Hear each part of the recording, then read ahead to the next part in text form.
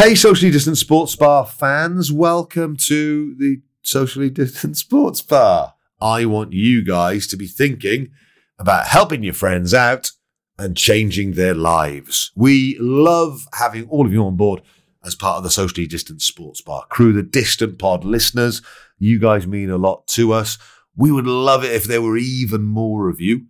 And if some of your friends headed in our direction, that would make us super happy. The best way of getting people involved in the podcast, I think, is to send them one of our pint-sized Distant Pod episodes, because they're a bit shorter, a little bit less time investment for them, but it gives them a pretty good idea of what it is that we do on Distant Pod. So recent weeks, Ellis's Jamie Carragher, we all watched the Kiss one. That is up as a little snippet from the Socially Distant Sports Bar. That is pint-sized Distant Pod 26. If you search for that, it's called We All Watch the Kiss. Send that to some of your mates. Pint-sized Distant Pod 28 is just called Simon. It is Simon Slice.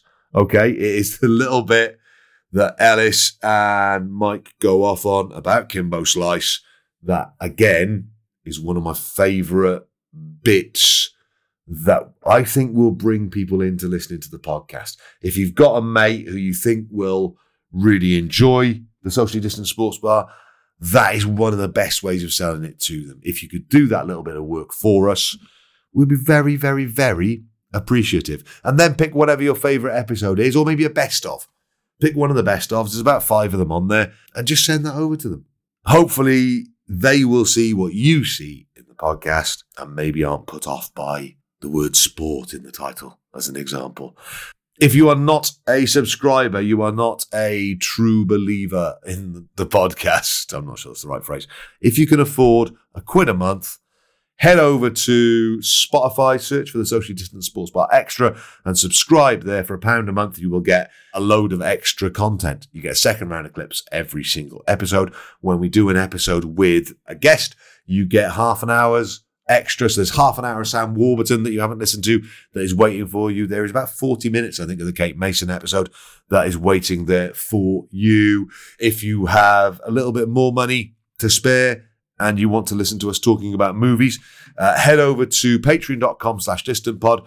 There's a £4 a month option. There's a £6 a month option. There's £8 and a £10. The 8 and 10, you get Michael Owen's Movie Club, which is us every single month talking to you about a movie that we have watched, okay?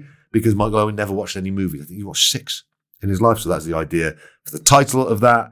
If you wish to be so generous, it would be great to get you involved in that. Those are always about an hour long, and we talk about a different movie every single month. Sit back, relax, and enjoy part 2 of this week's Socially Distant Sports Bar.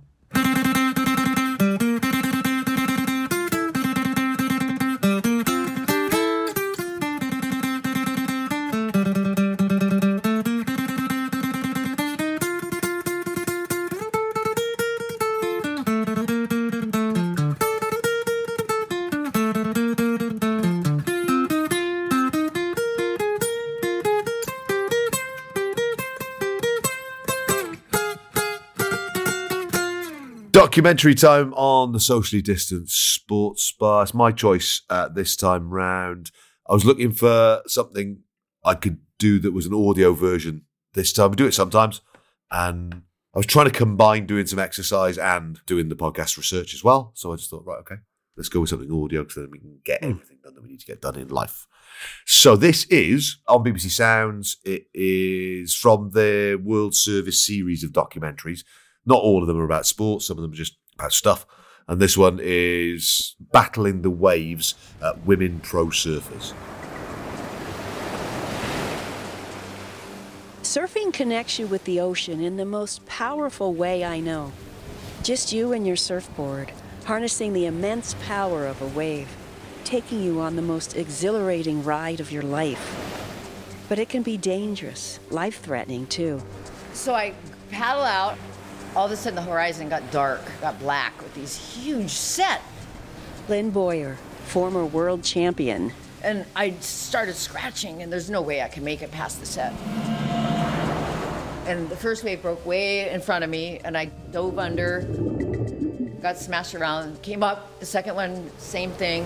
And by the third one, I was so exhausted, it pushed me so far down that it was dark. I couldn't see which way was up. And I started panicking. Somehow I went the right way, and I got up and I went,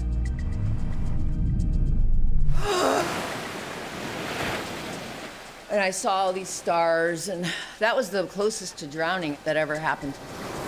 Welcome to Women Pro Surfers Battling the Waves on the BBC World Service. I didn't know anything about pro surfing, let alone women's pro surfing. I didn't know pro surfing. I've got an in-depth knowledge of it at all. But I'm fascinated by equality within sport at the moment and how far you have to go back to see where anyone gave enough of a shit to allow women to do what men have almost always done.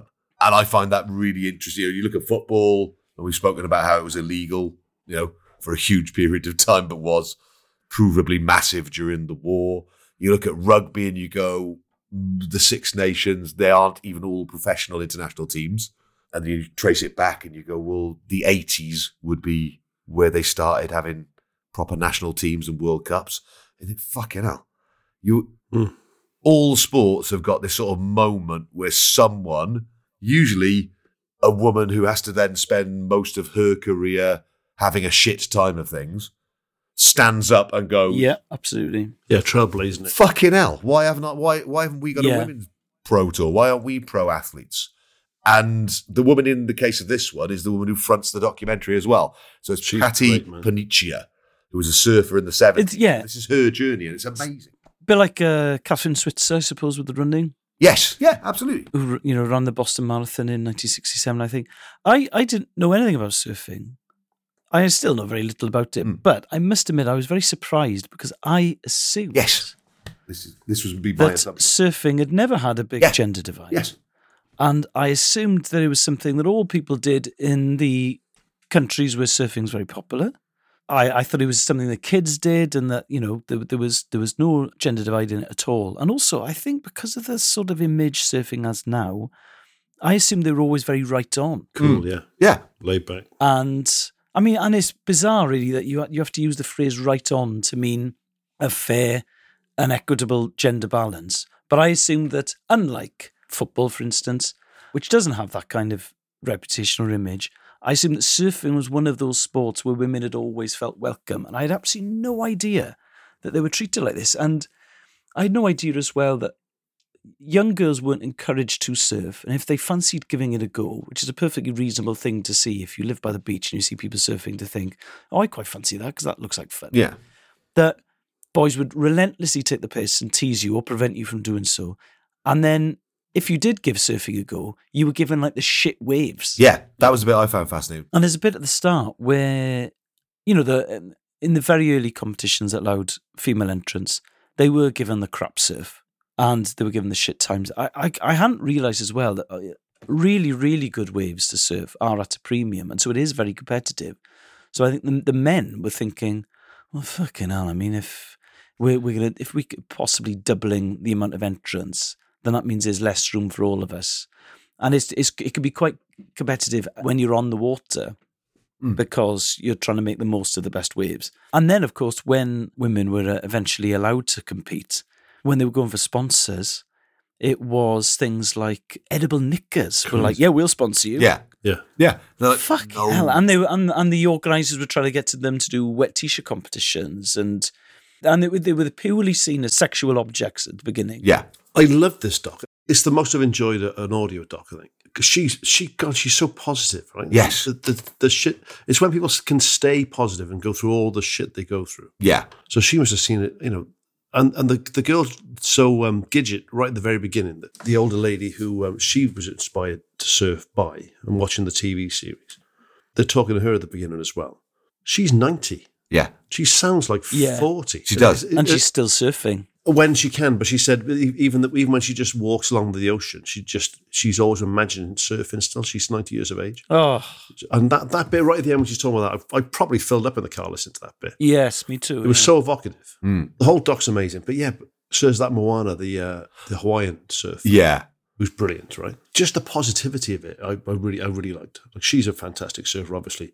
But she was saying in Hawaii, there was never that because everyone surfed. We'd have on islands and it was just your mum surfed, your dad surfed, your brother surfed, your sister surfed, everyone surfed.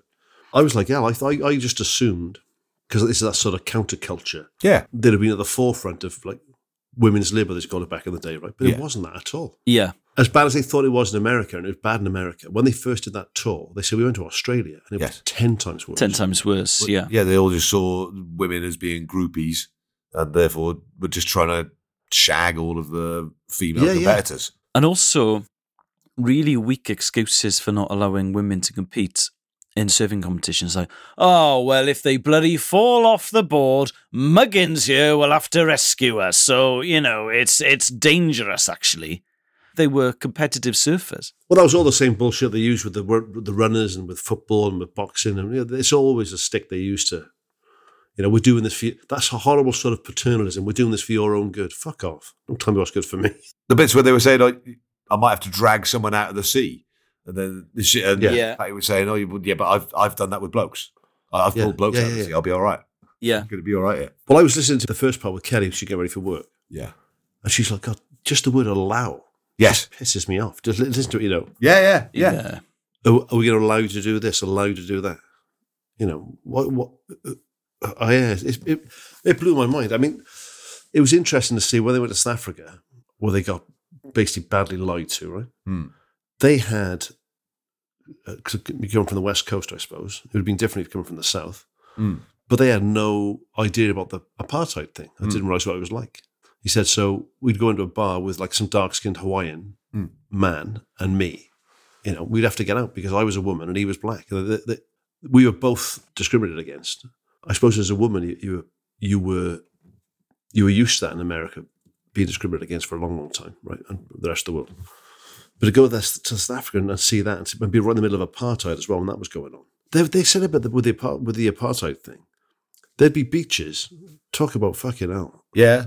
The white beaches would have shark nets. And the black beaches wouldn't. Yes. Yeah. Yeah. It's like, what? It's one of those things that said really throw away. And it was only sort of the second time I was listening back to it where I went, what? Yeah. You're literally saying your life is worth nothing. Yeah. When I go and have a swim in the, yeah. I just thought the whole doc, there was those little, the little interludes with the sort of Hawaiian music. And then when Patty gives up professional surfing, goes back, does a law degree, becomes an advocate for equality in sport, but still surfs. He said, I used to surf before. I chose the law school next to the beach. Yeah. So I could surf every morning before lessons. What a cool... I love that bit. In terms of mental well-being, I can't think of a sport that must be better for you than surfing. So the way she was talking about it, because I went to university, I did fuck all before the lectures I didn't attend. And the idea that if my lectures don't tell me it's true. Go on. were at 9 a.m., Yes. the idea that I'd been out on the water since 7 a.m. surfing and then I went to study. I mean, and then doing it after lectures have ended as well. It must be absolutely amazing. You'd have got a different degree, wouldn't you? A completely different degree. And I'd had a completely different life as well.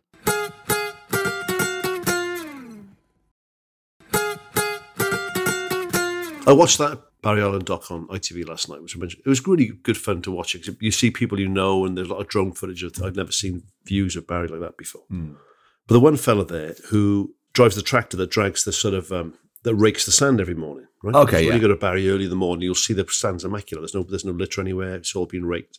He goes up and down this tractor. He's been doing that job for 23 years. He loves it. Yeah. He's telling me at 6 o'clock in the morning, I get on the tractor. This is my view. I go up and down a beach. I thought, fuck, that is a cool job.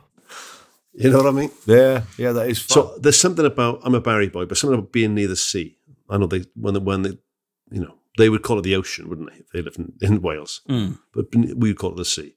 But it's just amazing, just the sound of it and the look of it. Do we pick Big Wednesday as a film? No, we've never done it. No. Have we not? Oh God, I should, because I used to watch that film all the time, and it's one of those things that I and it's daft to say it because I could just do it, but I wished I'd learned to surf. Like Dave, who does the my mate's an electrician. He's been doing a bit of work here. He's 60, Dave. Fucking hell, he looks 40. Really? If that. But surfs all the time. Goes down to Rest Bay and loves it. Yeah. So he's fit. You know, it's good for his mental health. It's good for his physical health. Listen to these girls on here. Like, I couldn't believe Gidget was 90. I'll have to look her up because she sounds nothing like a 90-year-old sound. Yeah. Wow, what a way to spend your life. I like people who battle for stuff are fascinating. So Patty's obviously battled in the 70s to get the women's surf tour in existence and to make it happen.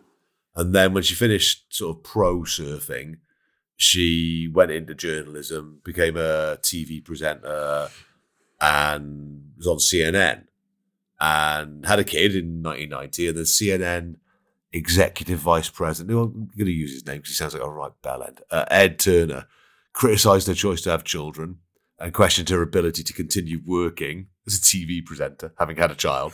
So she had a second child then in 92. She was fired on the assumption that she would be incapable of maintaining a regular work schedule while caring for 2 children. What a toss. Crikey. Pregnancy discrimination suit she then takes against CNN, gets national attention. CNN settled the case 2 years later. Is he related to Ted Turner? I don't know. I don't know. What a cock. Oh, yeah, completely. Unbelievable. Well, you know, Gidget, so Kathy Kona Zuckerman, Yes. She sounds great, doesn't she? who was the real-life inspiration for the fictional character of Francie, nicknamed Gidget, which comes from Girl and Midget because she was so small.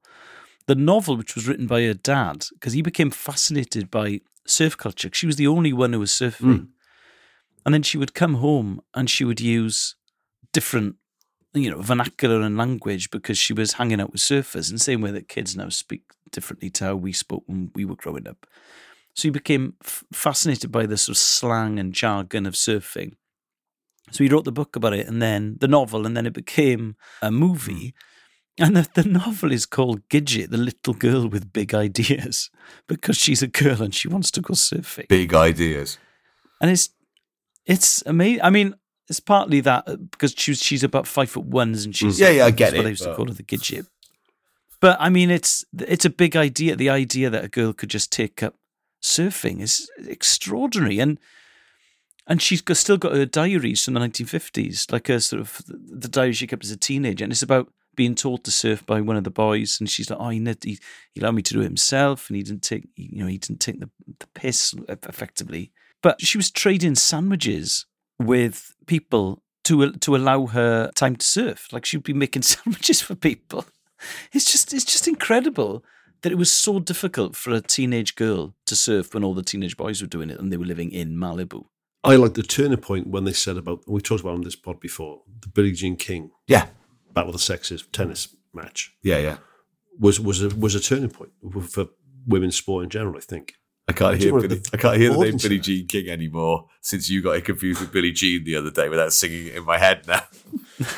Remember they got commissioned for BBC One, which is Congratulations. yeah, thank you very much. Well done.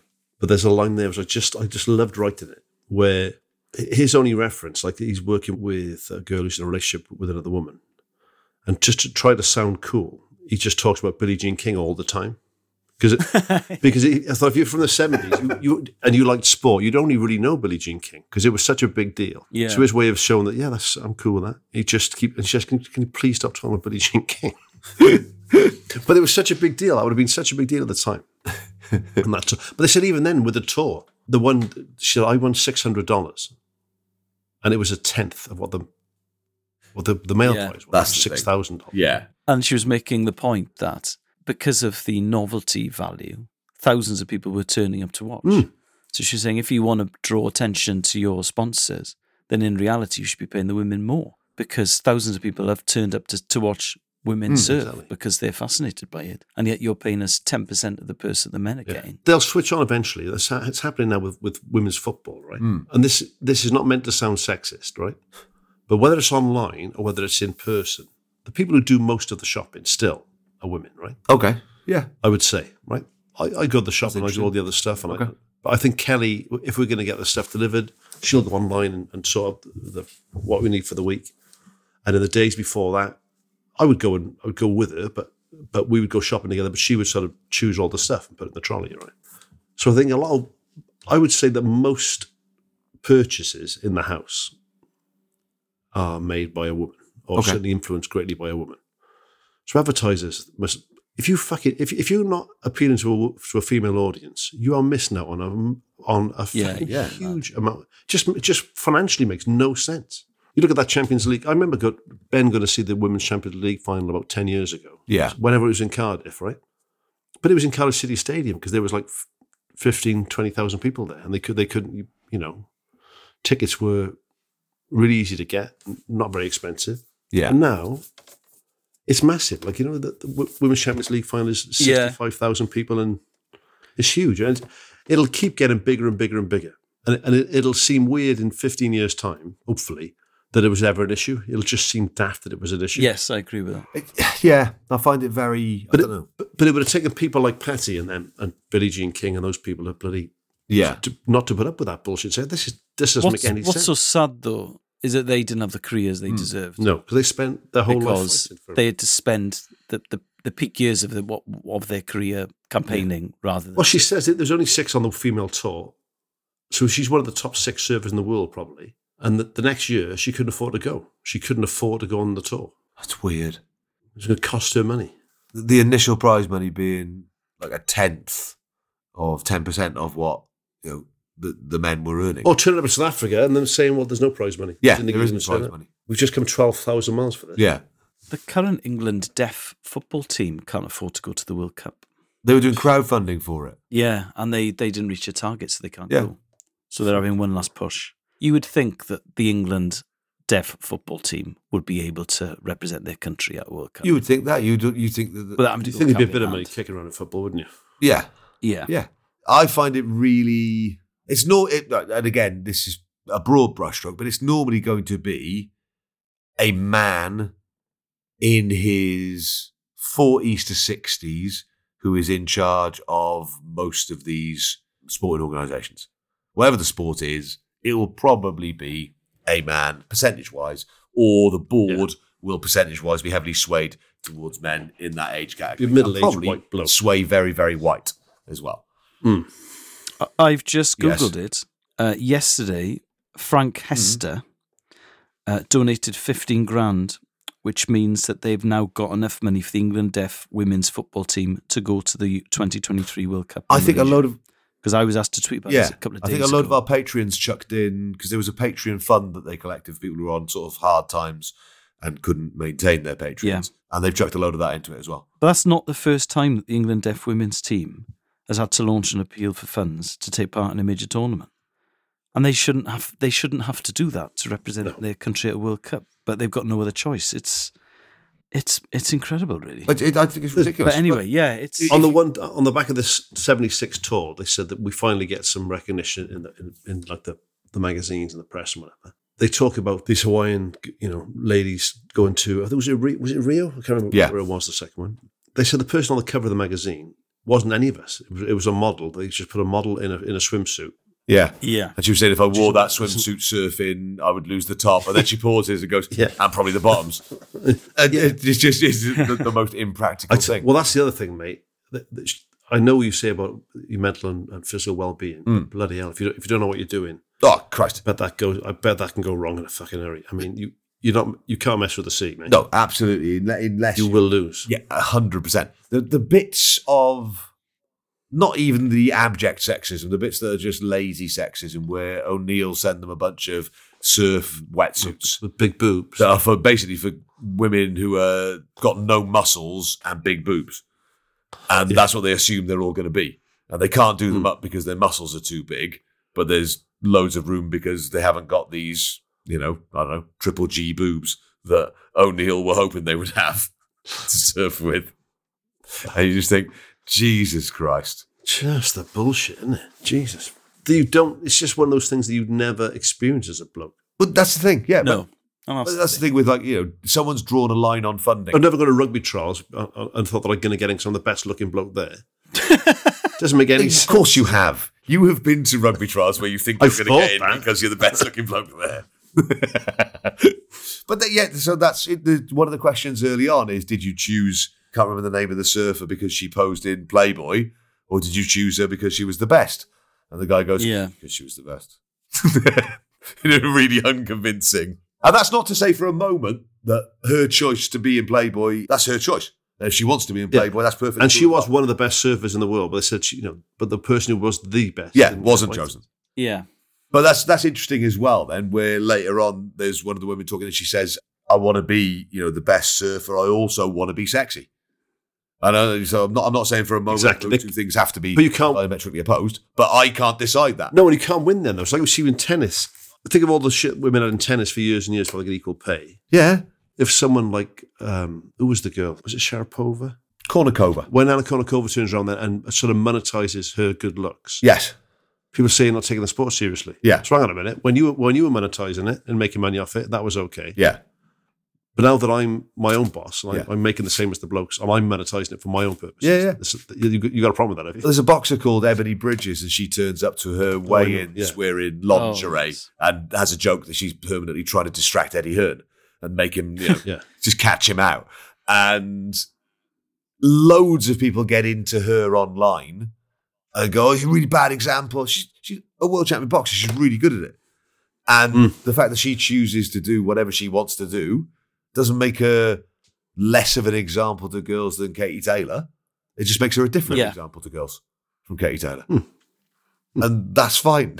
It winds me up, that sort of stuff. And her job, like we said before, her job's not to be a role model. Her job's to be a boxer. Yeah. She can do it whatever she wants. And until she gets equal pay, she's still doing some OnlyFans stuff. Mostly for people with foot fetishes, which makes me laugh so much. But she's also, people think she's some sort of dumb blonde. Oh, Christ, no. She knows. She's a maths teacher. Yeah.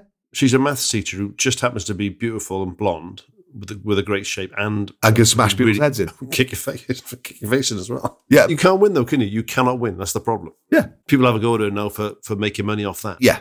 Yeah. But it's a fascinating thing to listen to. And the link that I sent you guys as well, there is probably a better link, but the link that I sent to us also had whatever was coming up next on the World Service and a bit of the news in there as well, which news from the past makes me laugh a lot. Yes. Yeah. Yes. And an advert for a documentary about Sting. My favourite bit of the doc was the Pope dying. Yeah, exactly. There's a whole bit on the Pope dying. And I was like, fucking hell, the Pope's died again? And then I went and made a coffee. It's like, when I made a coffee, came back in, so Pope Benedict being dead. I went, what the fuck is that going to do with women's surf in the 70s? Dead for ages. Massive surf fan. Pope Benedict. Yeah. On the front of the he's lawn. having to go for fucking surfing on the Sabbath, was he? What's he doing?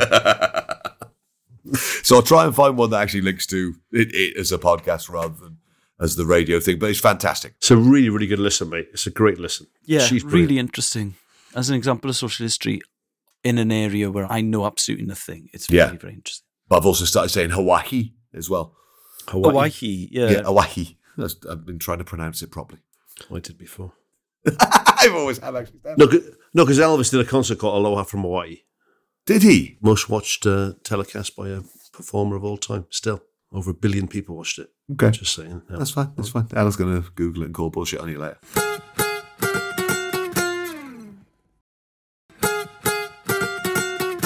Right, book time. Right, my go. Yes, it is good. I was going to look at you. I was wondering if you then have a panic attack or not. But you've just gone, I've got a book actually, mate. But I'll tell you where it is. It's in my toilet.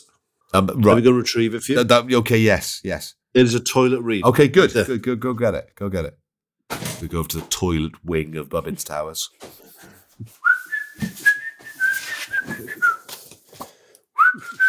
Okay. Back. Fresh from my ensuite. A phrase I never thought I'd say back in the day. But so this was given to me by friend of the podcast and all-round good egg, Mike Powell. Oh, lovely. Because he enjoyed reading this book 15, 20 years ago. Okay. And he couldn't find it. Yeah. Then he found a copy on eBay, and then he read it again and brought it over for me. This is called Pod Almighty, the Dave Podmore story, which is basically a spoof account of a cricketer's life. Oh, cool. Which was turned into a radio series. Yes, this sounds familiar. Go on. But it would have been a while ago now. So, as told to Christopher Douglas, Nick Newman, and Andrew Nichols. So this came out in, let's see when it came out now, 96. So Okay. Nearly 30 years ago. So Pod Almighty, the Dave Podmore story. And it's a lovely account of a cricketer from that period. So was Powley. This would have been when Powley probably started playing sort of county cricket. Yes. So when it was a living, like we said before, but there would have been other stuff going on. There wasn't the huge money that there is now because of IPL and everything else. So, but Powley said quite rightly, it's a toilet read. You know, it's not going to win Pulitzer Prizes. Yeah. You leave it in your loo and you flick through it and you pick a day at random. There's quite a funny photo section in the middle as well. The foreword, I still can't believe it. 23 seasons in county cricket and still trundling. Who would have thought I'd still be putting it there or thereabouts at my age? Who would have thought I'd still be squirting singles and relishing the cauldron of a diarrhea finish just as much as when I was an apprehensive debutant? What an honour it's been to play this great game. What a privilege to have done it for 8 different counties. And what a pleasure to be enjoying another year's trouble-free motoring courtesy of Ray Noble Nissan of Hinckley, the East Midlands premier saloon and light commercial distributor.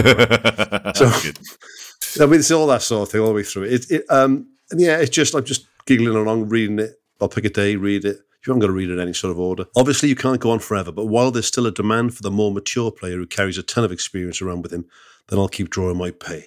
And what a pay packet it's been. Stuffed with friendships, memories, hilarious escapades, and hotel corridors with the likes of Lammy, Gatty, Beefy, and by no means infrequent beverages with a certain gentleman whose name is not unadjacent to D. Gower Esquire. I own a beautiful detached home. I've got 5 dogs, and I've appeared on A Question of Sport with Ian, both of them. What more could you want? And now to cap it all, I've been given the nod to write my own autobiography. Well, all you can say is, it's like a boy's own fairy tale dream come true. Regrets? None whatsoever. I'm not saying there haven't been bad times along with the good times, because there have. Sometimes I've been so disappointed with the way I've been treated, I've totally lost faith in the human race. There are people running this game who couldn't spell the word integrity. If Carol Vorderman gave them letters on a silver salver, but I'll leave all that for the main part of the book. That's good. Along with my views on politics, neatness, the Pakistanis, and how proper marketing could make this great game. How proper marketing could make this great game great again. You can sum up my love affair with cricket in one sentence. It's been one champagne moment after another. If I could do it all over again, I wouldn't change a thing. Actually, champagne blows me up a bit, so I prefer to drink something with a bit less gas, like a draft bass or a sweet liqueur. But if ever there was an occasion for lighting up a panatella and cracking open a bottle of bubbly, this would be it. If you have a quarter of the fun reading Pod Almighty as I've had being Pod Almighty, then believe me, I envy you. You're very good health, Pod. So it's just funny. It's just like a good time cricketer. Yeah. Very much a journeyman who's gone from county to county. Yeah, I've seen him described as the perennially useless county player who found his niche as a sledging coach to the Australians. What's the one where he says, he talks about Lammy, Gatty. Yeah, I like that. And he says an embryee. Coming up with nicknames for people who don't have them. Yeah, it's good. So thank you, Mike Powell. This is Pod Almighty, the Dave Podmore story, which is described by The Independent as the funniest book ever written about cricket. There we go. Hope you enjoyed this week's Socially Distant Sports Bar. That was part 2. If you still haven't listened to part 1, it's still available for you. Head back and have a listen. If you're new to the Sports Bar, go back to the very start. Be a completist. Work backwards, maybe. I don't know.